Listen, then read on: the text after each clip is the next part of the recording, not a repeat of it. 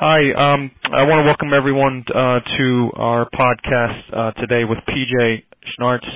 PJ Schnartz, as you guys might know, has moved to the University of Nebraska not so recently from the East Carolina University, where he's had a long-standing career as Assistant Dean of Academic Affairs at East Carolina, and moving into the American, has joined the University of Nebraska as Professor of Surgery, Chief of Acute Care Surgery, and Vice Chair of Academic Affairs for the last 4 years. And given his Vice Chair role, I've asked him today to speak specifically about tracks as they relate to promotions for our colleagues in acute care surgery.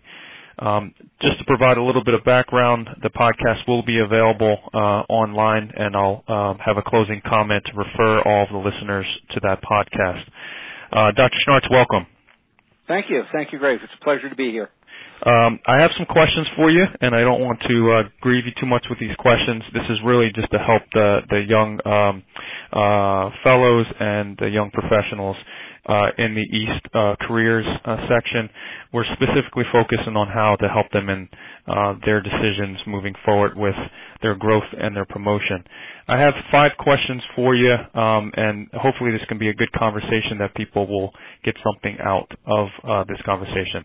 The first question I have for you, as we enter into the acute care surgery field, how do you believe tracks, promotional tracks, that is, for providers, fit into the goals of those providers and their respective chiefs of acute care surgery, their respective chairs in the Department of Surgery, maybe even a bigger application to the universities or schools, and maybe even as big as the health systems that they are involved in? Well, one of the things I might say just to start, when we talk about promotion, there are really 2 ways we can think about promotion. One is in the sort of the formal academic sort of tract of assistant to associate to full professor and tenure, but there are a proportion of acute care surgeons out there who are not actually in an academic practice, but what they may want is really promotion too, maybe from associate partner to full partner to the managing partner. And so hopefully what I have to say will hit both of those types of promotion. Excellent. I will let you know that maybe I'll just give you, if I can, just a little bit of where I'm coming from with this. In my role as vice chair, I've been able to watch how both East Carolina and the University of Nebraska have done the promotion and tenure, but I also write about 4 to 6 promotion and tenure letters every year, from everywhere from Hawaii to Indiana to Ohio. So a lot of this sort of informs my decision. And so I think the very first thing as an acute care surgeon to recognize is that you're really in a wonderful position to ascend the academic ladder.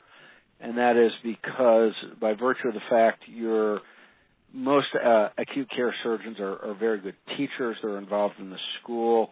A lot of the work that they do really has service implications. And for lack of better terminology, I think acute care surgeons are very much wired towards meeting all of the criteria that most promotion and tenure committees are looking at, and there are 4 major areas that they look at. One is patient care. The second is research and scholarly activity. The third is teaching and education, and the last is administration. And so I think each department of surgery and each section chief will have their own sort of views on that, but I think overall, being an acute care surgeon, you are very well positioned. The one thing I would say that would be very helpful to anybody who is starting their career is what I would recommend is, thinking of your career now as where do you want it to go in the future, and then in each of those 4 domains, think about, well, how can I, exploit one or all of them, maybe even in the same area. And so, for example, one of my former colleagues who was at Vanderbilt with me, he basically exploited the niche of education or of nutrition, and this nutrition niche allowed him to. That was his administrative load, and that was his patient care load, but it was also his research load, and it was what he taught. And so, it basically, as opposed to the traditional, 3 or 4-legged stool of I have a lab or I have clinical duties that are disparate, this all puts it together, and it was a lot easier, I think, for him to parlay that into a very, very productive career. And I think when there's a niche like that that's open to a brand new faculty member, that would be sort of the niche I would try to exploit and try to put all those aspects together. It will make your life a little bit easier, but it also will immediately pull you out as a subject matter expert, which is what most promotion and tenure people are looking for. That's exactly. So that last point that you made, the last sentence, ties it full circle back into the original question. You mentioned how acute care surgery divisions, departments of surgery, look at their young professors, assistant professors as far as promotion. Are they going to be in a clinical track? Are they going to be in a research track? Are they non-tenured? Are they tenured? And I would imagine most young professionals are going to be non-tenured, and they're going to be mostly non-researched base. So if there is value for tracks and young professionals, young fellows, understanding what tracks are, if tracks are important to the divisional chief, if tracks are important to the departmental chair, could you just elaborate on that last sentence where maybe that importance in the school and in the health system is also important? Right. So one of the things it's important, even during the job, when you're looking at your job or when you start your new job, is are there tracks? Some schools do not have tracks. Some schools just have the traditional assistant, associate, full professor tracks.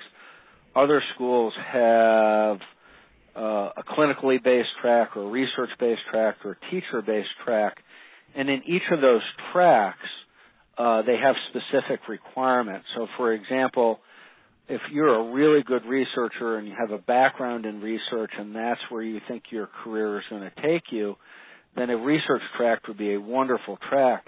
The downside of a research track, though, is that you're going to most likely be compared with other scientists. Some of these scientists may be clinician scientists, but some of these may be pure basic scientists.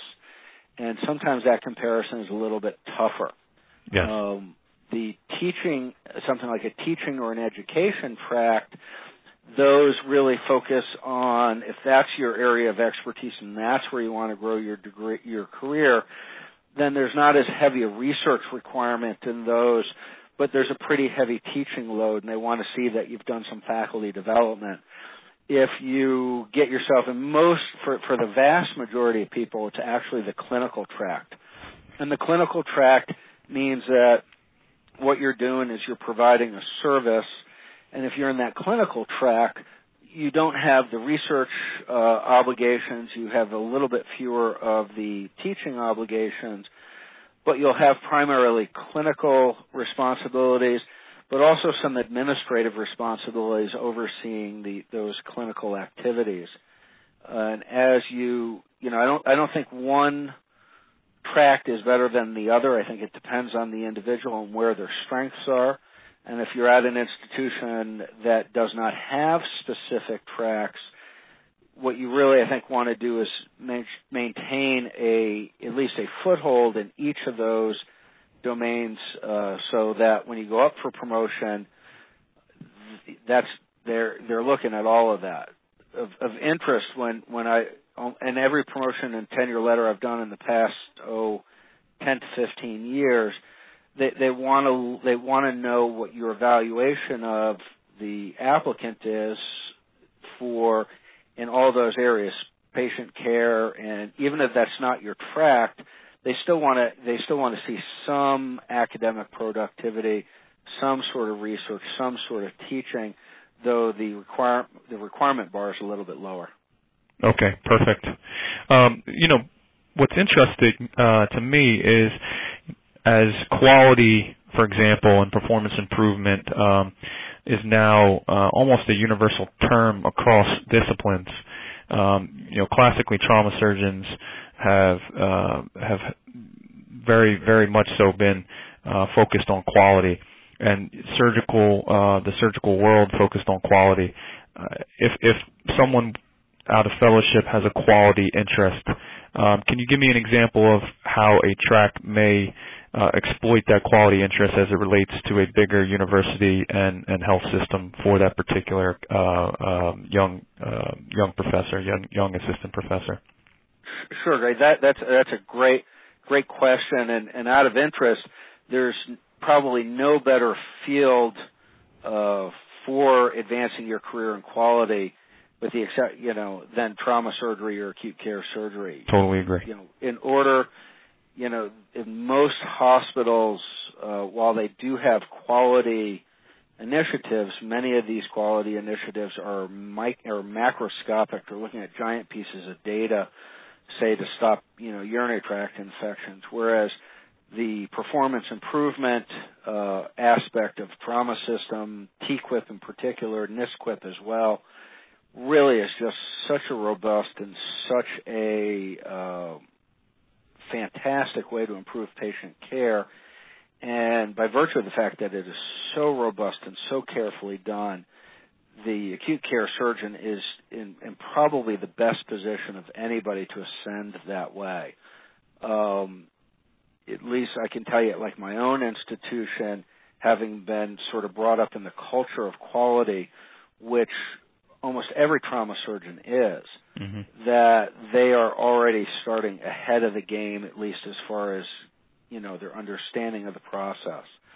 And because they have that greater understanding, the ability to advance their career is really augmented. I can think of one of my former partners at East Carolina, for example, who got assigned the task of being the quality person for trauma, and she learned she learned about preventability and systematic approaches to complications, and that really propelled her forward to eventually becoming chief of staff of the hospital. And so that's really the administrative aspect that you're talking about, and even the health system aspect.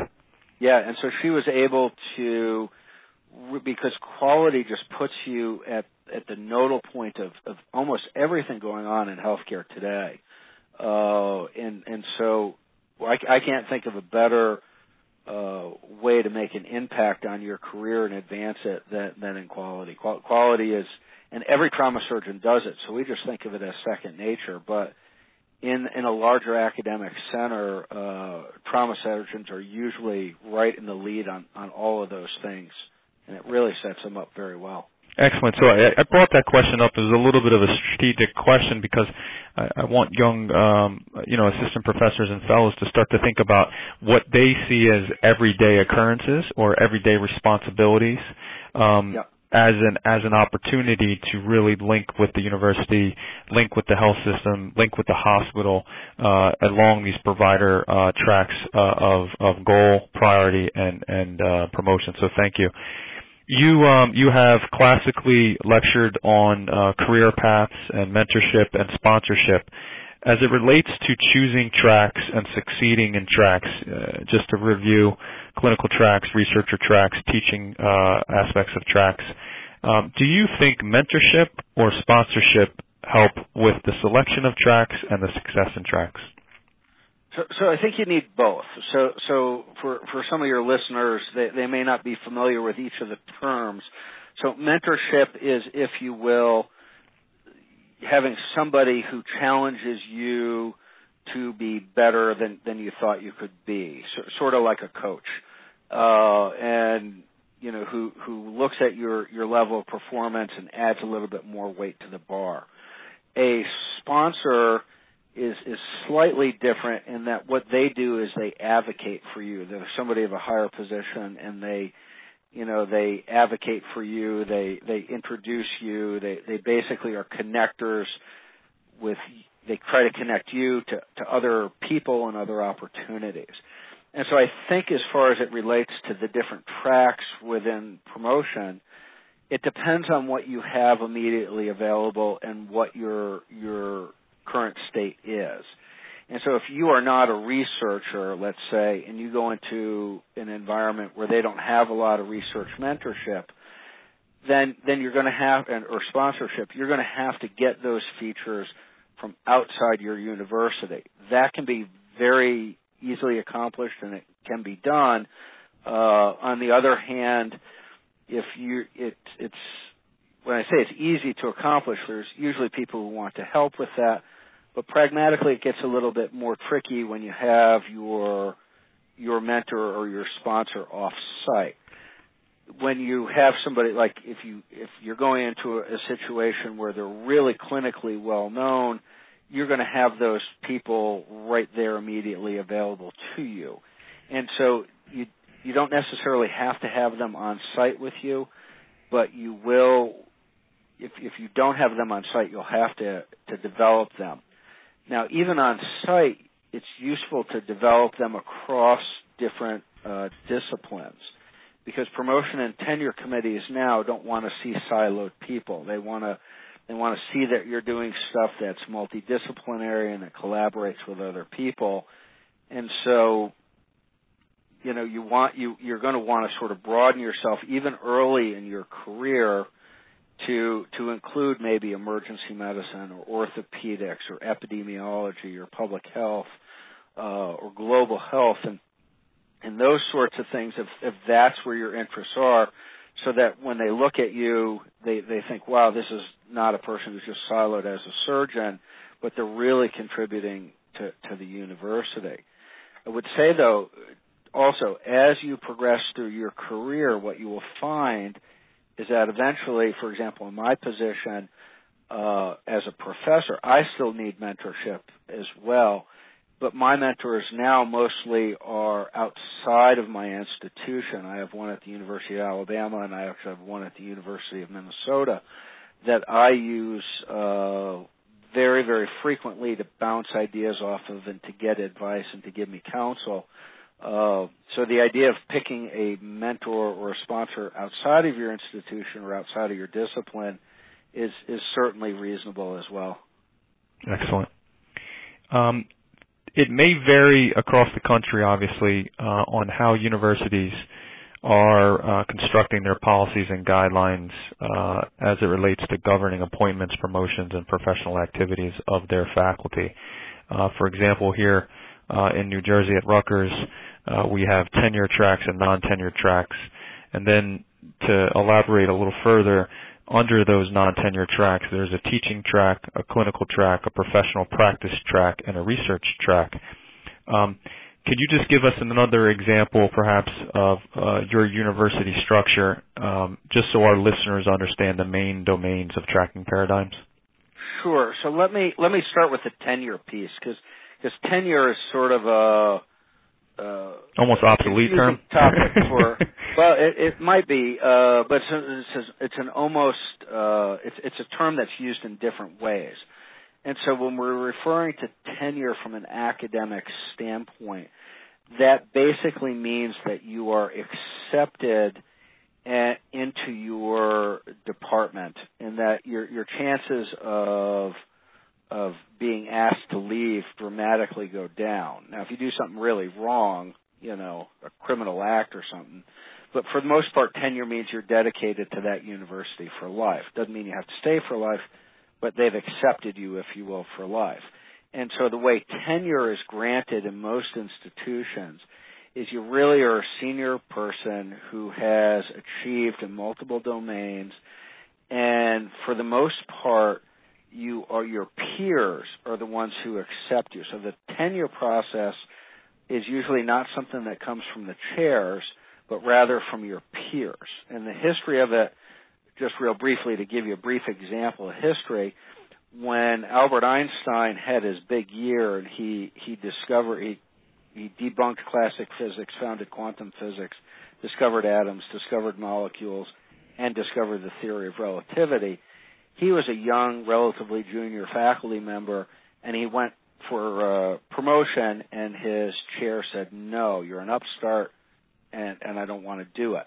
And so the same thing can happen academically. And so tenure basically says you are accepted by your peers as a permanent member of our faculty. And in some institutions, that being tenured means you have the right to vote on departmental issues or School of Medicine issues. And so that sort of is the tenure thing. It grants you rights and responsibilities above and beyond the average faculty member. Now, when you look at the promotion within the tracks, within each tract, they have, very, very specific requirements. And so, for example, a research requirement might be like at our institution that you have a certain number of publications, that those publications have that those publications have occurred in journals with a high impact factor, that you have sustained extramural funding for your research, and that you're really a nationally known expert in a pretty finite area. That would be an example of getting promoted in the research tract. In the teaching tract, very similar requirements, that you've developed the expertise and you have the documented, publications, say in education journals, that make you an expert or an evolving expert, say in the fields of education. And same with clinical. An example of clinical tract promotion criteria would be, that you're known in your region for doing a particular procedure, or that you've brought a new technology into your institution, and that you lecture, regionally and nationally on your area of expertise from a clinical standpoint. And then, it's usually a pretty traditional path of, assistant is, as you would expect, is sort of the entry level, associate's sort of the mid-level, and then professor is the final level. And as you ascend each of those within each of the tracks, the requirement threshold gets much higher. Okay, excellent.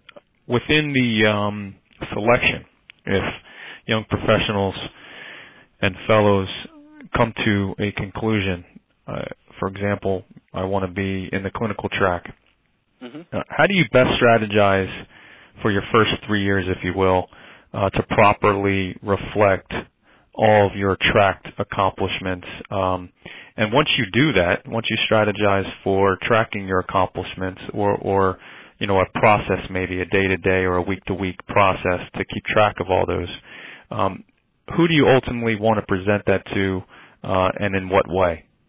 So let me start with your first part of your question, if I can, and that is how do you create a strategy?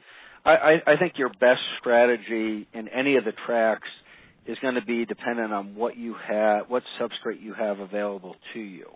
So if you're at a place, for example, that has a high penetrating trauma rate and you want to start a REBOA program, well, that makes a lot of sense, and you have a high clinical volume. I would, make sure that what your goals are fit with the environment that you're in. That should be your first strategic step. I think your second strategic step should be, who am I right now? What skills do I have, and what skills am I lacking? And how do you develop those skills, be it a particular technique, say in the lab, or a particular skill set clinically? And then once you know sort of where you're at right now and where you want to go, then I think you have to sort of look at maybe a 3 or a 5 year plan. Where are my benchmarks that I want to be at? Which meetings do I want to be presenting at? Which associations do I want to be joined into? And that's where I think you use your mentors and your sponsors to give you some guidance, as opposed, for example, going to a particular meeting where they just review topics of general interest may not be the type of meeting you want to waste your time at. You may be better at a more research-focused meeting where you're on the podium. And that's where you're going to use those folks. As far as record keeping goes, that I think is the weakest part of almost every promotion person I've seen up for promotion that has failed. And that is because they've failed to capture what it is they actually are doing on a day-to-day basis. So my advice, and it's very pragmatic, is I use my CV. I basically have my CV on my desktop, and at the end of every week or every 2 weeks, it's a living document. I just put onto that CV anything that, I have done, either a presentation or, say, this podcast or a publication, or if I've been assigned to a committee. So it captures everything I do. And then in addition, I have sort of a very funny file. It's called the Don't Fire PJ file. And if I get a letter from a patient, or I get patient evaluations or student evaluations or resident evaluations or anything that just wouldn't fit on a CV, I just throw it into that box. And so at the end, so let me use maybe patient care if I can. Let me give you a couple examples of things for patient care that you probably want in your file if you're on the patient care track or clinical track. And one would be a productivity metric such as an RVU. The second would, your RVU productivity per year. The second would be regional referrals. How many regional referrals are you getting? Are you an officer in a regional society? Are you an oral board examiner? Are your clinical how do your clinical contributions align with your medical school mission? And your quality metrics, your TQIP metrics, your HCAP scores, any clinical guidelines you may have developed. All of those things count. Invited clinical presentations. And a lot of these things sort of have scholarly, I think. So if you've done a grand rounds or you've, talked to the medical students on something, all of that should be somewhere brought into if you will, the Don't Fire Me file. It's really, it could be probably better termed as the promotion file. And that way, when you come down to it's time to submit stuff, you have resident evaluations, things that you just thought you'd never ever look at before, really will carry a lot of weight. And then you'll have it all there for you. And that really, I think, makes things easier. I've seen a number of people over the years, though, who have really done some great things, and when I sit down and look at their file and go over it with them in preparation, I'm like, well, weren't you on this committee that, founded the electronic medical record here at the University of Nebraska? And we're like, yeah. I was like, well, why isn't that on your CV, right? Like, that took a lot of time and effort and demonstrates leadership and thoughtfulness, and I forgot to put it on. So I actually just use my CV and that sort of, if you will, drop into promotion file that when it comes time for promotion, you just pull that stuff together, and boy, you have it handy by, and it's a much easier process. Excellent. Promotion file, if I can quote you, right? Yep. Okay. With that promotion file, once you have that together and you are presenting it to your chief and chair, how do you suggest to best prepare for that single moment or moment that may require a second follow-up meeting? How do you best prepare for that conversation?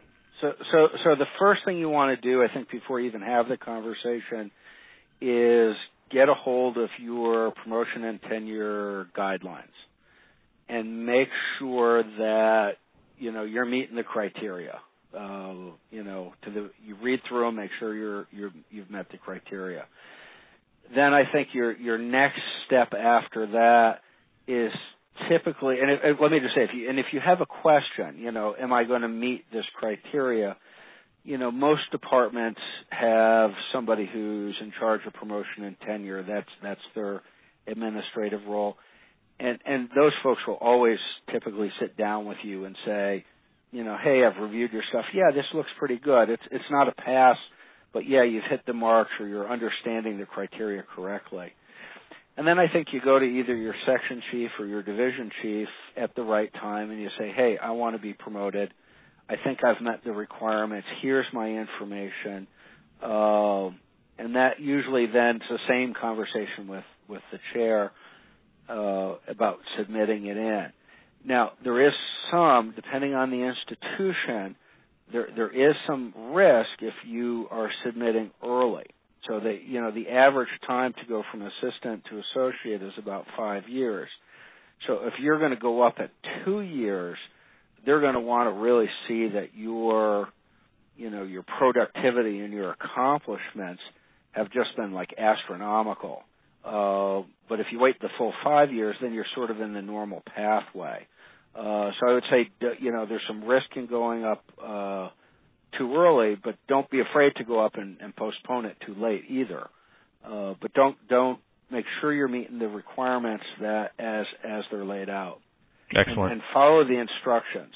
That's another thing I've seen occasionally. For example, here at the University of Nebraska, for whatever reason, your letter of inquiry saying I'm requesting promotion has to be on yellow paper. Sounds silly. It just sounds completely silly. But that is the rule. I don't know how many times you get it, and they're on blue paper. And you're like, yeah, we're going to have to postpone your promotion for a year because you didn't read the instructions. The last thing I would say is as you go through the promotion and tenure process, so you're going to look at the requirements, number one. You're going to talk to your section or division chief, number two. Talk with your chair, number three, and then you're going to follow the rules and submit it. But what happens after you submit the rules is sort of a bit of a mystery to people. And so what usually happens is the Department Promotion and Tenure Committee will meet. They will look at you. They'll review you in light of the criteria and what you have documented, and they'll either reject you or recommend promotion. If they recommend promotion, then it typically goes to the medical school level. And at the medical school level, there's a whole other group of people who are looking at this. But now the pool of people looking at this are different. So they're not surgeons like you and me, Greg. They are, microbiologists and ethicists and the guy who taught, social and behavioral medicine. And they're looking at your stuff. And they're going to look at you again in relation to the criteria, and they'll either say reject or recommend for promote. So that say recommend for promote, then it goes to the university. And now it gets even dicier because there are almost no physicians on the university promotion and tenure committee. They're like your English professor and your college history professor. Mm-hmm. And they're going to look at you in light. So they're not going to understand, that you've done 500 colodocal jejunostomies. They don't even know what that means. And so you got to make sure that, you're with the criteria and and you got all your ducks in a row. In the other areas like publications and that sort of thing. And then once you're approved by the school, then it usually goes school, university, and then it typically goes to either a board of governors or something like that of the school, or the chancellor of the school, who then confers the promotion or the degree.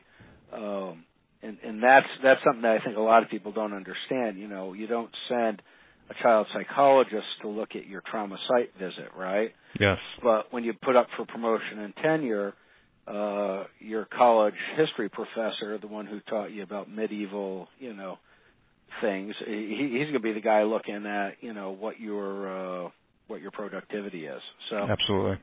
But that sort of outlines the process. Thank you for that thorough process. In the last minute here, for our listeners, can you give us an inspirational story as the Vice Chair of Academic Affairs at the University of Nebraska for a professor, either assistant or associate, that you've promoted as a a very impressive, inspirational person? You mentioned someone going up for promotion in 2 years rather than 5.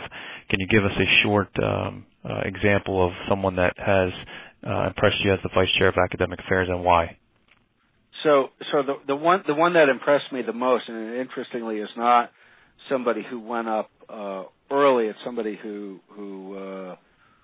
went up right at the midpoint in which they were supposed to. And it's one of our vascular surgeons, and he started, and there was not a lot of infrastructure here to support his research and stuff he was interested in.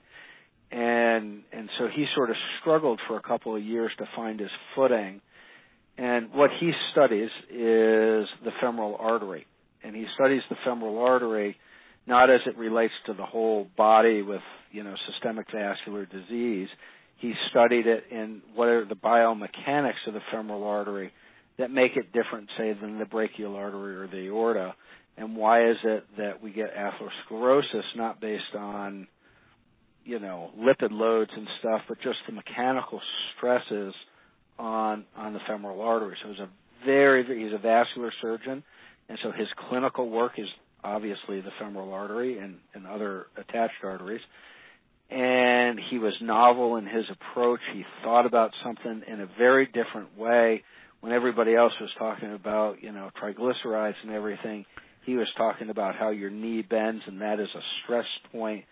And he developed a series of experiments, and some of them relatively simple but very, very informative on how that artery worked. And because it was so novel and so unique, that allowed him to get some grant funding, and his career just skyrocketed. And he also now, he obviously teaches the residents on vascular surgery and teaches the medical students about vascular disease. And so he really had built a niche for himself that he just wildly exploited just because it was so novel and so different. And his promotion from assistant to associate was a chip shot. I mean, you couldn't say enough nice things about it. And so I think he was just a great example of capitalizing on what he had immediately available to him, though it was very different than what he initially thought, and then just staying focused in one very, very specific area, and then just exploiting it for his service, for his administration, for his clinical, and for his scholarly activity. And I think that's the way to do it. I think you pick an area and you just exploit it. You're sort of like the little mammal in the world of the dinosaurs, because in a lot of ways that's what surgery is. We got a lot of dinosaurs in surgery, but the young acute care surgeon is very much like that mammal from eons ago that's just going to exploit, and eventually those dinosaurs are all going to go away. And you're going to be the biggest, most impressive thing on the planet. So, well, I think trauma surgeons, acute care surgeons, are in just such a perfect position for promotion and tenure. Well, I'm inspired by that, and I hope the listeners are inspired by that. Some of those closing comments, and on behalf of the East Career Development Section, I would like to personally thank you, Dr. Schnartz, for taking time to speak with us today. There's been some conversations leading up to this, so I thank you for your time as well. I know you're busy as the Vice Chair of Academic Affairs there at the University of Nebraska. For all the listeners, again, my name is Gregory Peck. That'll be important for the link on the East Careers Section podcasts. I hope you enjoyed the program. When you find a moment of time, please visit the East website at www.east.org for more East Career podcasts and other valuable information. Thank you very much. Thank you, Greg.